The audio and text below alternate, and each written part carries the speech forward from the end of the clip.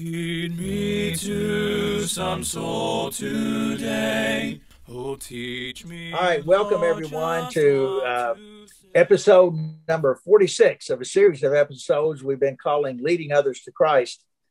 And those of you that have been listening and watching, you know that during these episodes, we'll be focused on evangelism. And one of our goals, and we have many, but one of them is to stir us up to love and good works, as we read about in Hebrews 10, but especially to stir us up in the area of reaching our family, our friends, and neighbors with the gospel of Christ. My name is Dan Barker, and I preach for the Creekside Church of Christ in Franklin, Indiana. For those of you that don't know, Franklin is about 20 miles south of downtown Indianapolis, and I also serve as one of the shepherds there.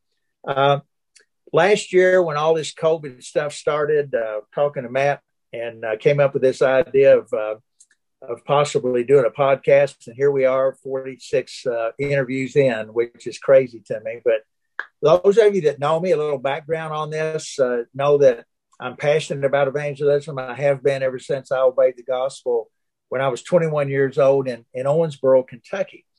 And I've always been striving to learn more. I'm striving to learn how to teach, to use some Bible phrases, to sow the seed, to be a fisher of men, teaching others to teach, and remembering what Paul said to Timothy in 2 Timothy 2:2, and the things you've heard from me among many witnesses, commit these to faithful men who will be able to teach others also.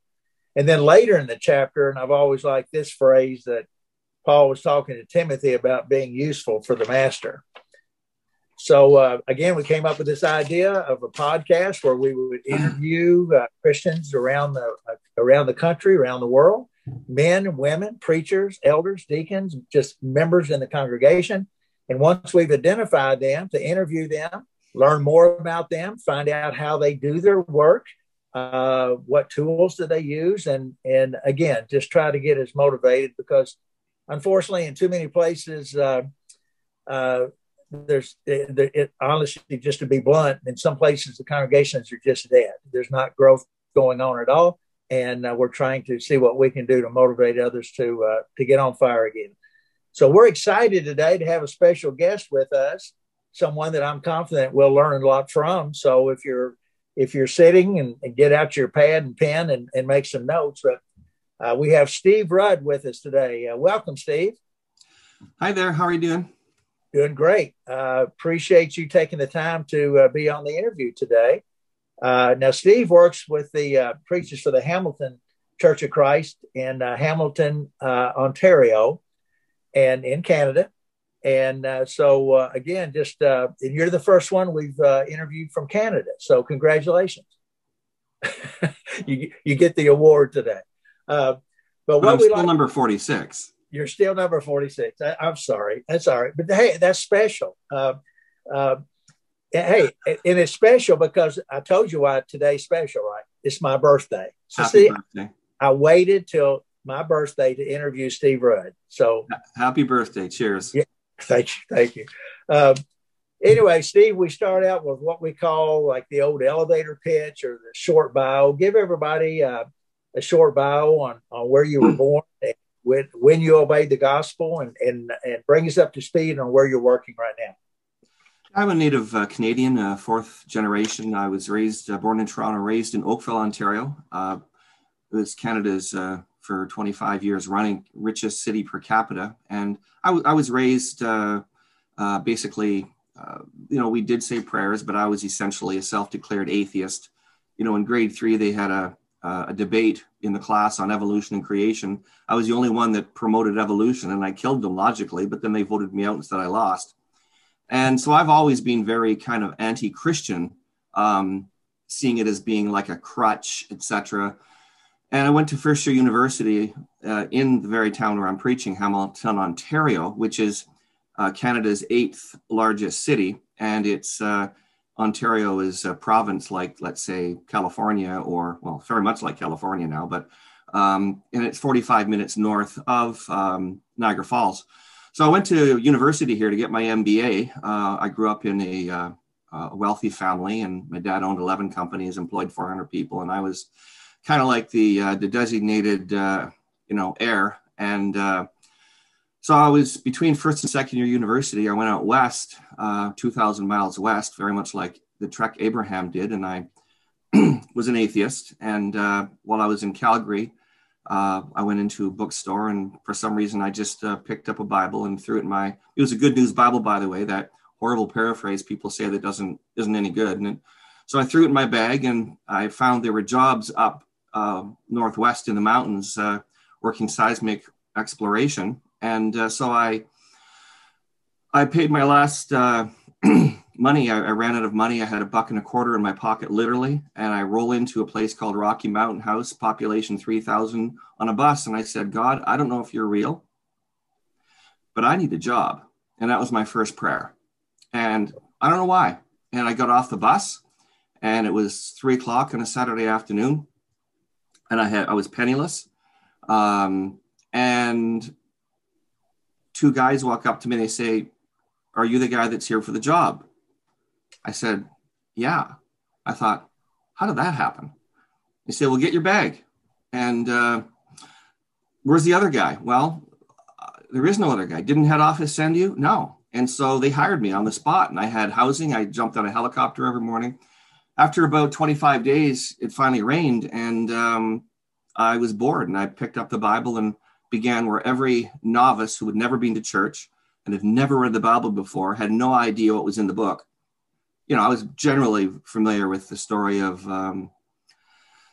the cross and Jesus, etc. But so I started where every novice should start, and that's the book of Revelation. And then I went to Genesis and jumped through, and finally, after about 6 or 8 hours, I finally got to Matthew, and I thought, oh, here's something about Jesus. So I read Matthew, and at the end of the story, I realized that I was a believer, and I walked out into the midnight, and there was aurora borealis and stars and mountains. And for about 3 days, I walked around in a functional stupor saying, I can't believe there's a God, but there is, but you don't believe in God, but you do.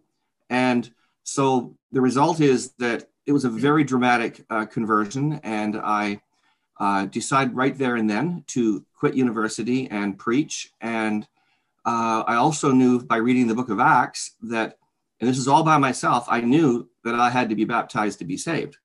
So I quit the job 3 days later. They drove me into town where I started, Rocky Mountain House, and I saw there was a place called a Christian Reformed Church. And Christian, that's what I'm looking for. I went in and talked to the preacher on a Saturday night again.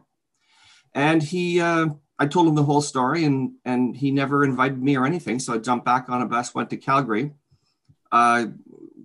was just buzzing around doing stuff, had a shopping cart. I had 100 pounds of stuff in my guitar case, trying to make money on the street, vagrant, sleeping in abandoned bus shelters and stuff, getting arrested by the police, and just generally vagrancy because I had no money. Finally, I realized I needed to get baptized, so I just baptized myself in the Bow River, which is about 200 meters wide and very fast and cold. And finally, I'm playing my guitar on the open mall, and a guy walks up to me and he sits down and he says, do you want to talk about Jesus? And I said, yeah, that's exactly what I'm talking about. So he went in and he bought me some food, and he said, well, I'll come back tonight. We have church tonight. I said, it's Wednesday. What? I don't get it. Church on Wednesday? He said, yeah. So he came, we met, and he took me to church, and that's the first time I ever went to church. And it just happened to be a Church of Christ. And about 3 weeks later, they baptized me a second time just to see if the first one took. So that's kind of my story. And I've preached in ever since. And I've spent 2 years preaching with Mark Kopelman in Altamont Springs. He's generally not, kind of tries to hide that fact, even though we're best friends. And then I moved back to Lethbridge for 3 years in Alberta. And I've been here in Hamilton for about 34 years ever since. Wow. That's there's so many things you brought up there that I don't want to get sidetracked on the interview here because we've got a lot to cover, but you know what? I love to hear stories. And I say this all the time. I don't think we tell enough stories. If you look at the Bible, how did God communicate with us? It's a book full of stories, and all the people and all the characters and all the things that we've learned. We have been fascinated and still fascinated about the the different characters of the Bible. But yeah, just to learn, my story is different from yours, but some similarities. But I just think it's fascinating. The other thing that I think is fascinating too is because you experienced what you did, the background that you had, you come across, I know there's not another Steve Rudd, but you come across somebody else that's had a similar past. You can communicate with them, right?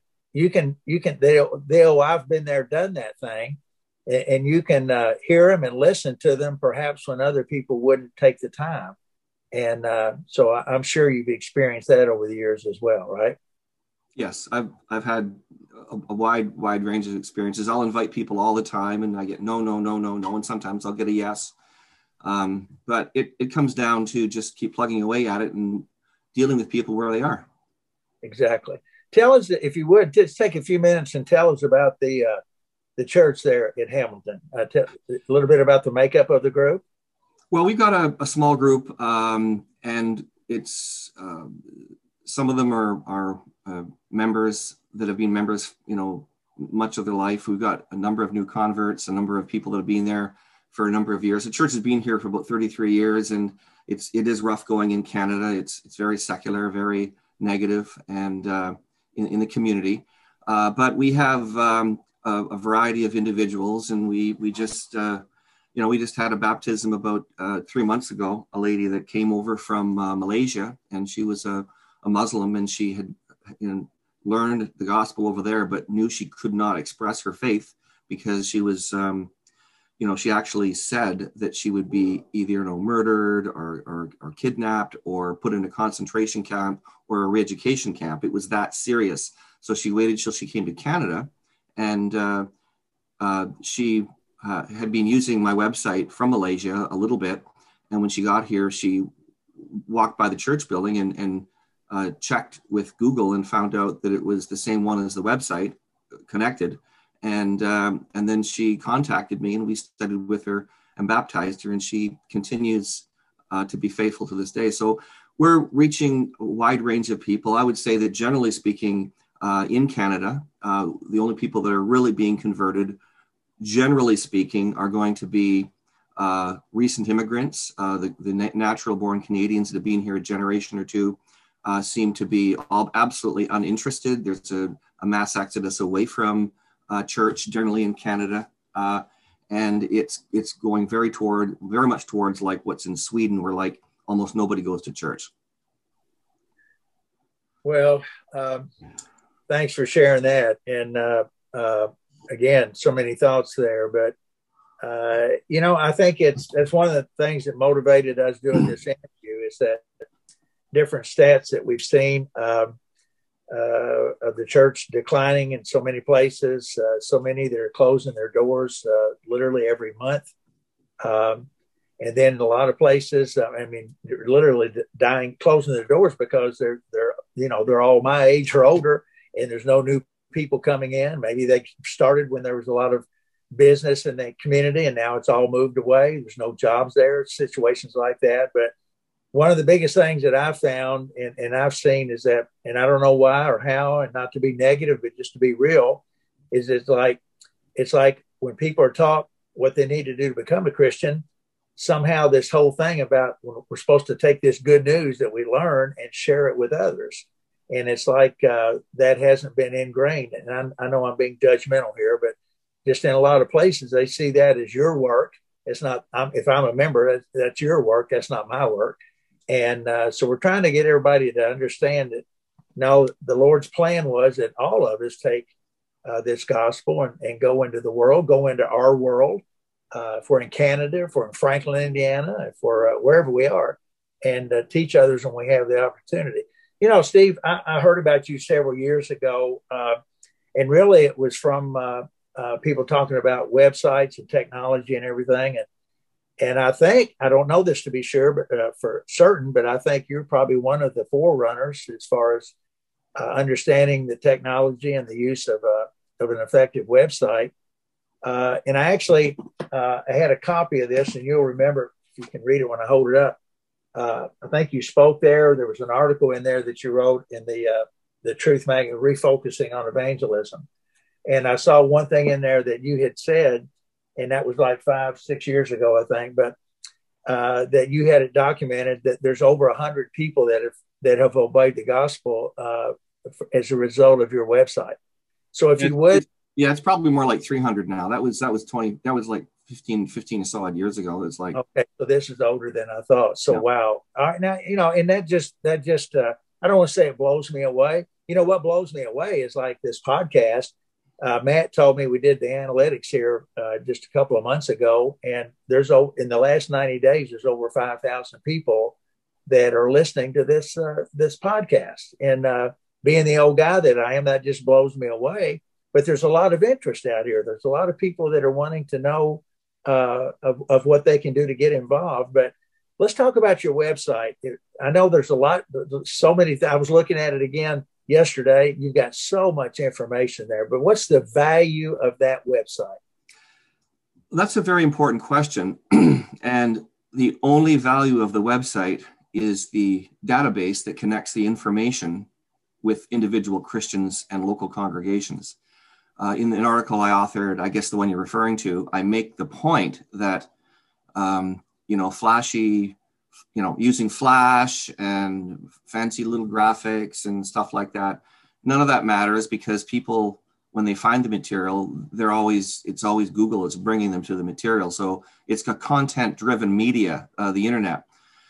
When churches put up a web page, I have a scoring system. For the most part, about 90% of the church web pages, I would score them about 4 or 5 out of 10 on what they ought to be doing. And, I wrote about that in the article.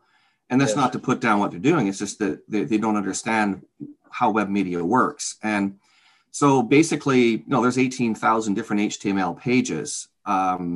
That's, each link might have 200 actual print pages. So 18,000 different documents plus, a massive number of graphics. All of that is essentially irrelevant. None of that matters. The content isn't important. The content is like, think of the entire website. Remember in the old days, we would get the newspaper, and in the want ads, we'd put a little, cost us $3.50 for a week. And you'd have 3 lines of text in the want ads. Wanted, somebody to study the Bible, phone, boom. That's what websites are. Websites are like that little ad in the newspaper and nothing. Now imagine if you put an ad in the newspaper, but didn't put your phone number there. Wanted, somebody to study the Bible, but you don't put your phone number. That's what 99% of churches will do. Now, let me qualify that, because what I'm saying is, most churches will put a contact there, but they'll use a CAPTCHA form, which nobody's going to respond to. They use forms, which nobody's going to respond to, or they'll use an email address like info@church.com or something like that. And that email address has been gone it hasn't been updated. It's never checked. And people recognize it as just a generic, it's the one the web programmer assigned you when you set up the website. And so what they need to be doing is putting pictures of individuals in the church beside their own personal phone number, let's say somehow hidden, or maybe it's just somehow to have an email address to directly contact these people. So what happens though is when an individual church puts information on the web, it's 99.999% of the people that are drawing from it are well outside their geographic area and will never attend that church. That is why I recognized early on, 25 years ago, and that's why I developed the database of conservative churches. It's by far the most accurate ever being produced. It's been updated regularly, and what happens is somebody comes, they want to contact somebody, rather than contacting the author or contacting, they're taken to a search engine, which they type in their address, and it puts 10 choices of local individuals, and they can actually choose to communicate directly with somebody in their own hometown, regardless of where they live. So what's happening is I remember years ago, an elder like yourself, Bishop, he phoned me up and he said, "Is this Brother Rudd?" I said, "Yeah, it's Brother Rudd." I said, "Brother Rudd, we just wanted to know, we had somebody walk in tonight for our services, and they wanted to get baptized. And we said, well, how did you hear about us? He said, well, we heard about you through your website. And the elder said, well, Brother Rudd, we don't even have the internet. Who are you and what are you doing? And so what happened was the individual had read the material and had sought a church in their hometown. And that was people just drove right over to the church that night. Wow. That's the power of the internet. And so that's why the most important thing, and I did a lecture, I don't know, 15, 16 years ago at Florida College.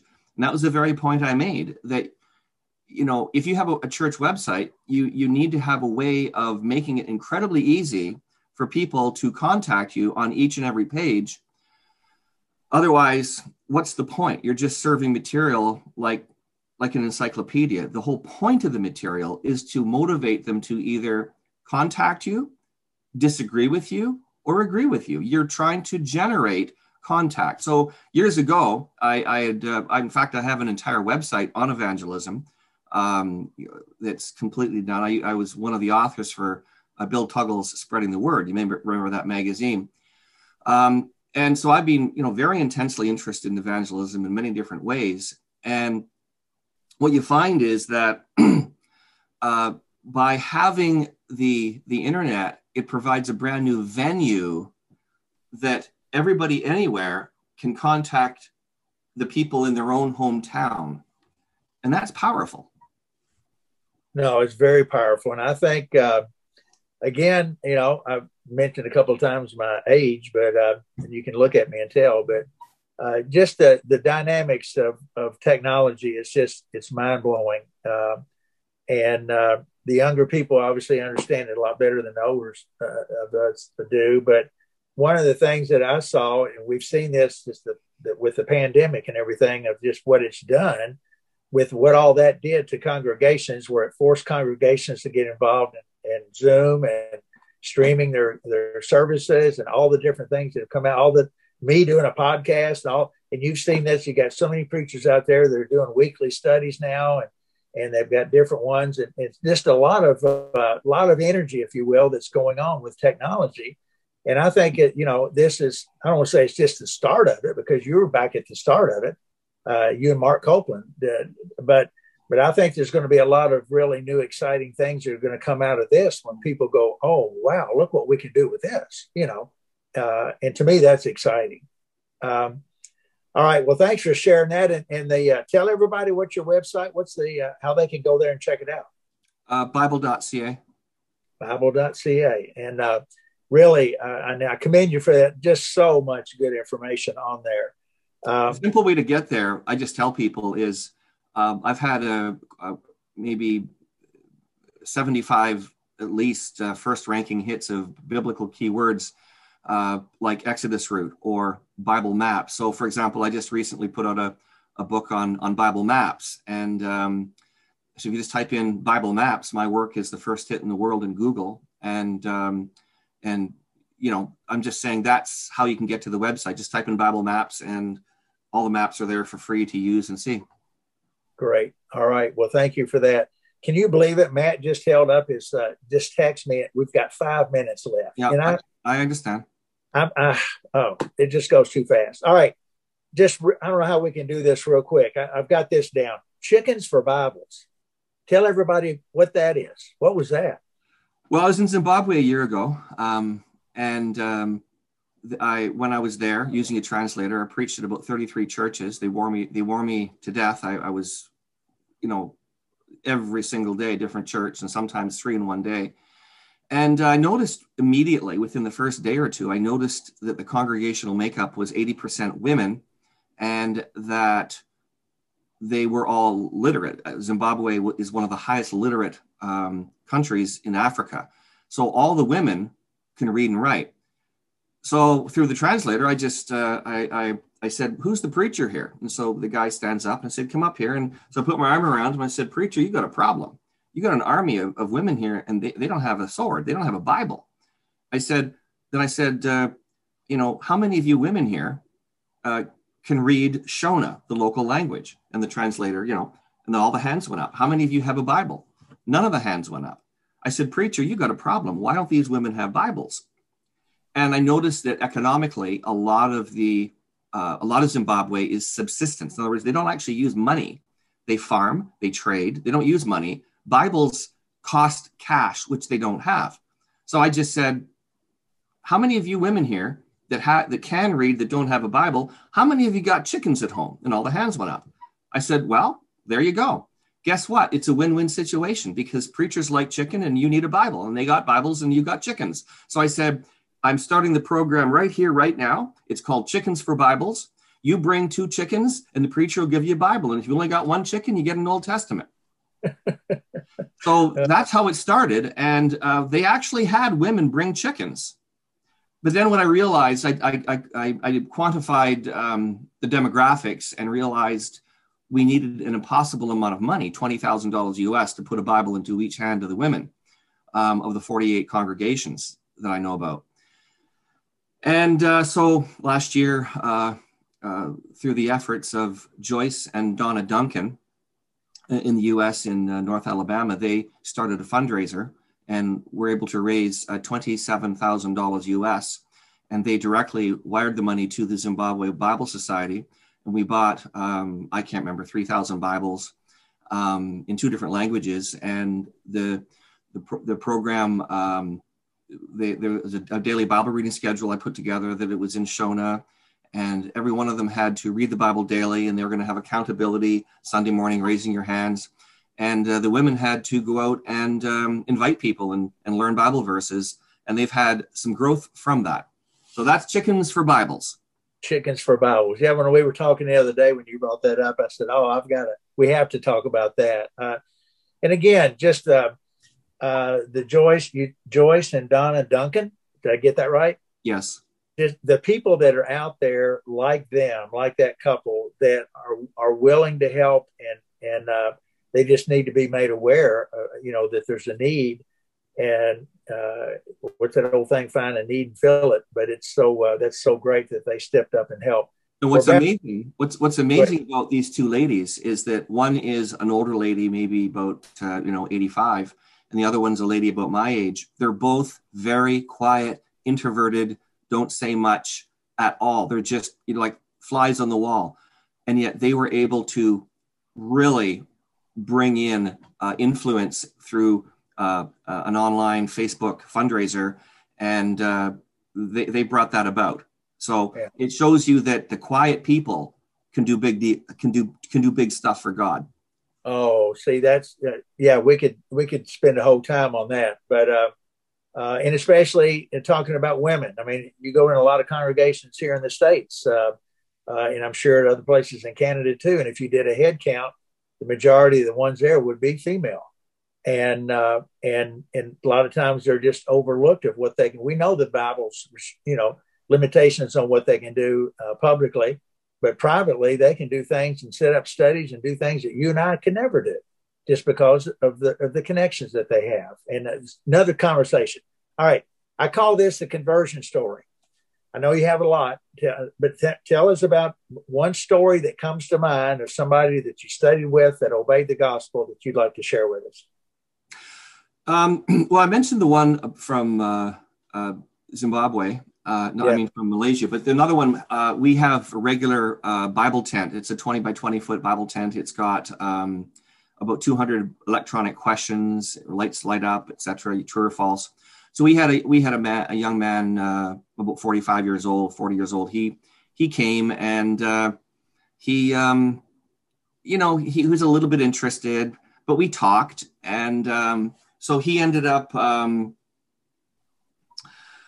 He came to church a couple of times, and we talked. And then I saw him about a year later at a local coffee shop, and I said, why don't you come to church? And so he came to church, and he was baptized, and he's been with us ever since. And that was about 5 or 6 years ago. And he had been with the Jehovah's Witnesses, with the Mormons, the Moonies, the spacewalkers on Mars, whatever. He'd done it all. And, he came and saw that there was something different about the churches of Christ that he hadn't seen in other churches. And he found himself a home where he was comfortable. Now, this man, he'll take a 7-foot cross made out of 4x4s, a big heavy cross, and he'll go down to the bar district at 2 o'clock in the morning. He'll just stand there and not say anything as a witness. And he does his own little thing. He's kind of like that's not something I'm going to do, but people do their own individual things. And he does that as a witness. And the police have actually told him they like the way he does it. He's not catcalling him. He's not quoting Bible verses at him. He's just standing there silently, holding a cross as people come out of the bar. And he's been attacked by people. Literally, a woman came up and started beating him up because he was standing there with a cross, because the message is clear. Right. And so that's Mike. And I'm just saying, you just don't have any idea who and what you're going to find. If the last thing I'll say is, when I first became a Christian, an older preacher, he was, probably in his 70s. And I said to him, what's it all about? What is my purpose as a Christian? I've been a Christian for about 3 to 4 or 5 months. And he said something I've never forgotten. And I'm going to close with this. He said, Steve, your purpose as a Christian is to get yourself to heaven and to take as many with you along the way as you go. And I've never forgotten that. Yeah, that's powerful. I close it out with one thing. Somebody's listening to this, and we all connect with different ones. And somebody says, you know what, I like what Steve said. He made me think. If there was one thing that you could tell somebody that wanted to get involved in leading others to Christ, and I know there's more than one thing, but what would be one thing that you would tell somebody that they need to do or learn how to do? They already possess all the skill sets. I will tell them here exactly what I told every church I went to Zimbabwe. They had open windows, and you could see people working a kilometer off in a corn farm.